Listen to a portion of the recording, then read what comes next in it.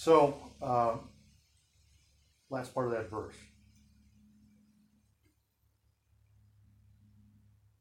You want 15?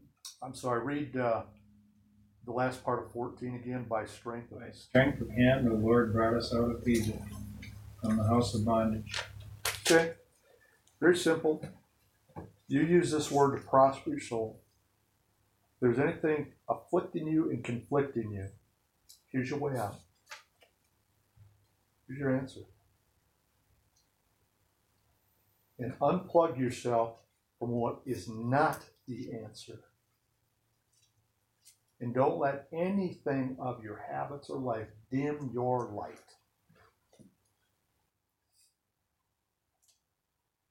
Sounds easy, doesn't it? Because God is easy. The way the transgressor's hard, I don't mean to be transgressive, but I'm so vexed right now. You're going to have to lay aside that weight in sin which doth so easily beset you. Maybe not your friend or your relative, your kid, your parent. Why owe you part again?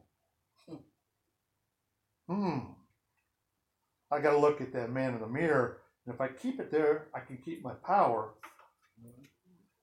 If I get outside myself, sometimes I'll get tossed around here. I need that compass back on for this journey. Oh, it's them. It's her. She did this. He said that. See, now you just took your power and gave it to somebody else besides God. Okay. And read 12, and 13. We'll see how far we get with that. For I will pass through the land of Egypt this night, and will smite all the firstborn in the land of Egypt, both man and beast. And against all the gods of Egypt I will execute judgment. I am the Lord. Yeah, there's part of this, of the weighty matters of Jesus that I rebuke people for. Judgment, mercy, and faith is the weightier matters of the law, and I came to fulfill the law and the prophets. So you're dealing with pure wickedness in spiritual darkness in high places. Okay. If you got any of Christ in you, you are the target, and especially if you're called and don't know it yet. All this is happening to me. That was God prepping me, not just to be saved, but illuminated. And that just said, did you read 13? Go ahead and read 13.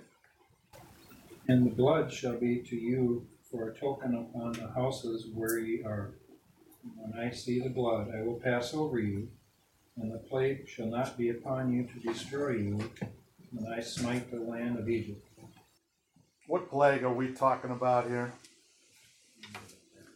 If you got the blood of Christ, the Lamb slain from the foundation of earth, if you got blood, Jesus coursing through your veins, this plague, by his word, will pass over you.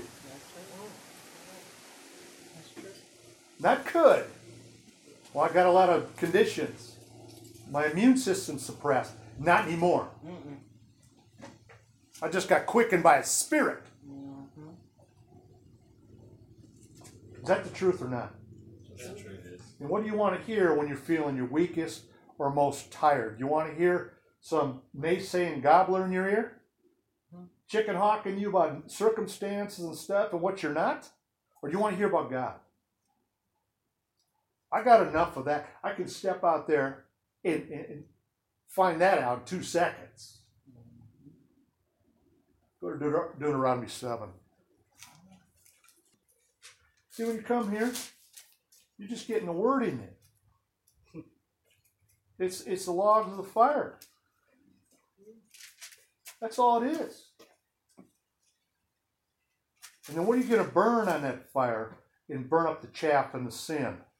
Where are you going to take this now?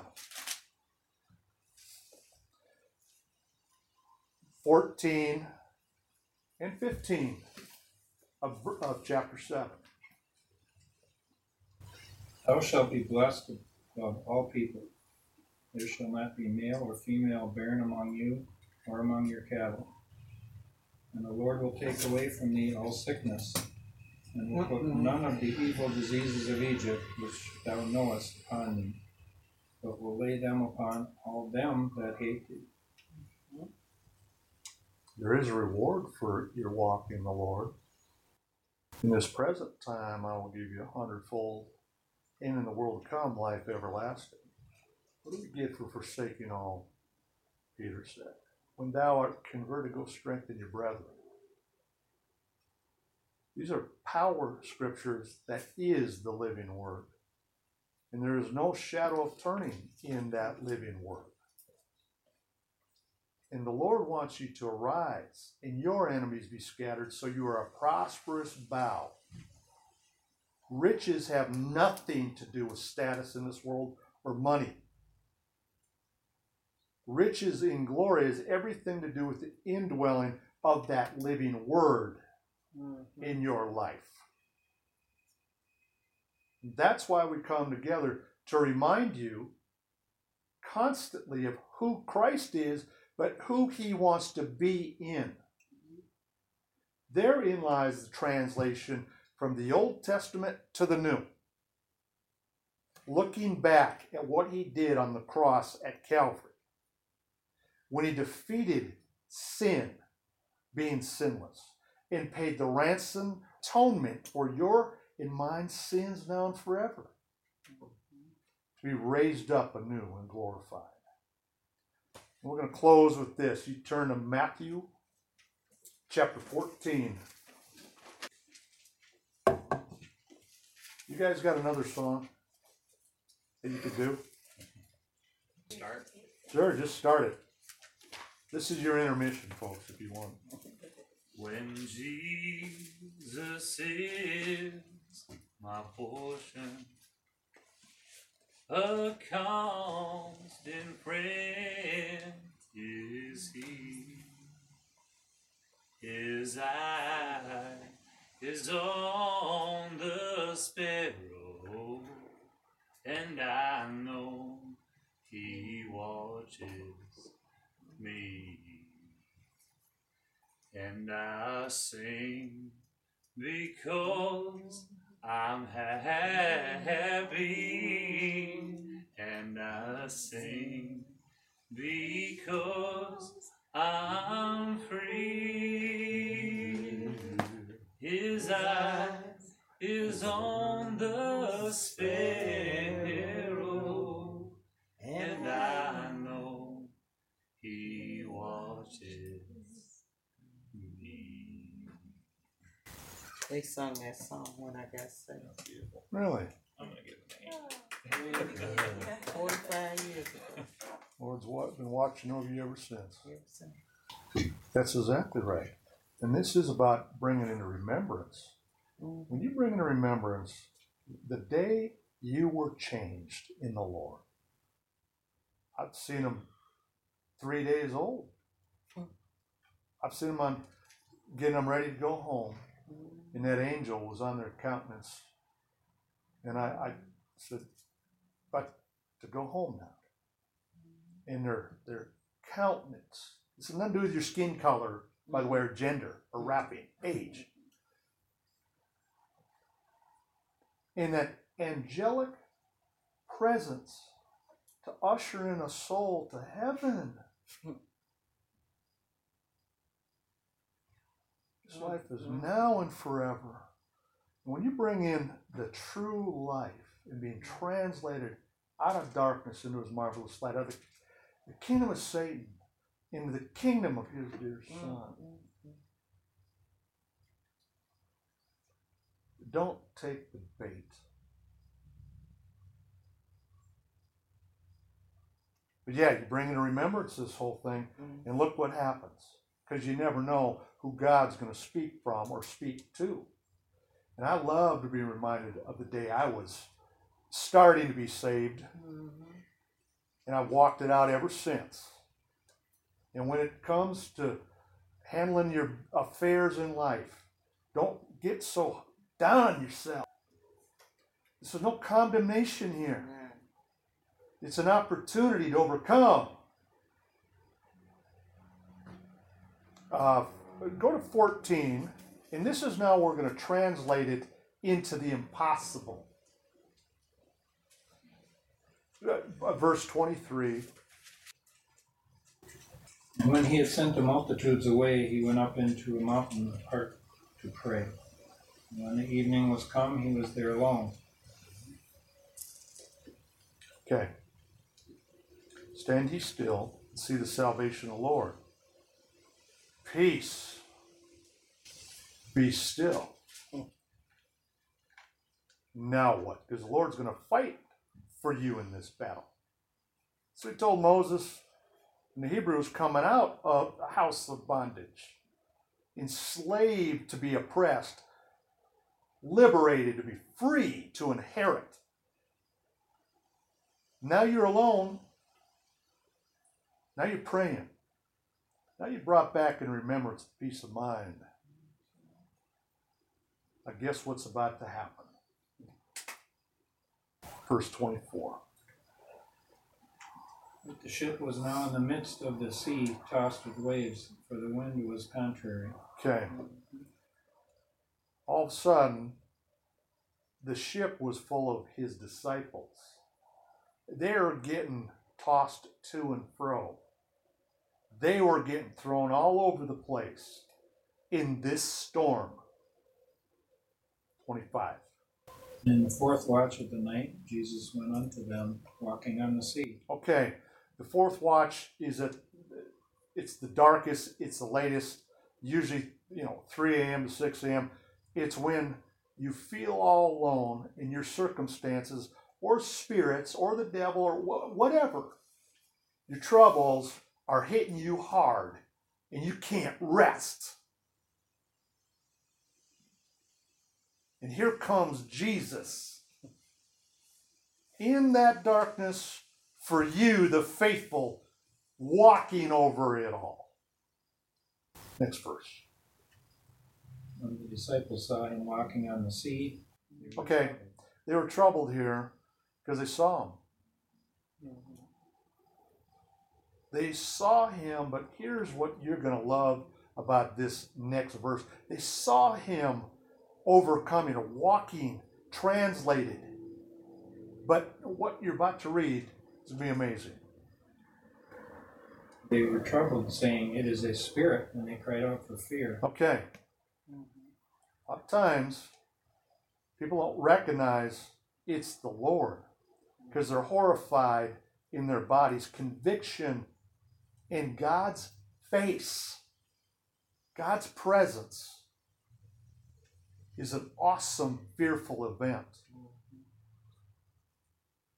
And they cried for fear because they were troubled inside. Okay, now you're in a storm. Now you're thinking you're seeing a ghost out there. And if you ain't tempered in the Holy Ghost, you think it's coming for some trouble. And all your senses will be loose because in his presence, there ain't no flesh that moves before him. So if you're crying out for fear right now and you're tormented and you think it's some spirit, Jesus is about to tell you this. Be of good cheer, it is I. Be not afraid. There we go again. Be of good cheer, it is I. Be not afraid.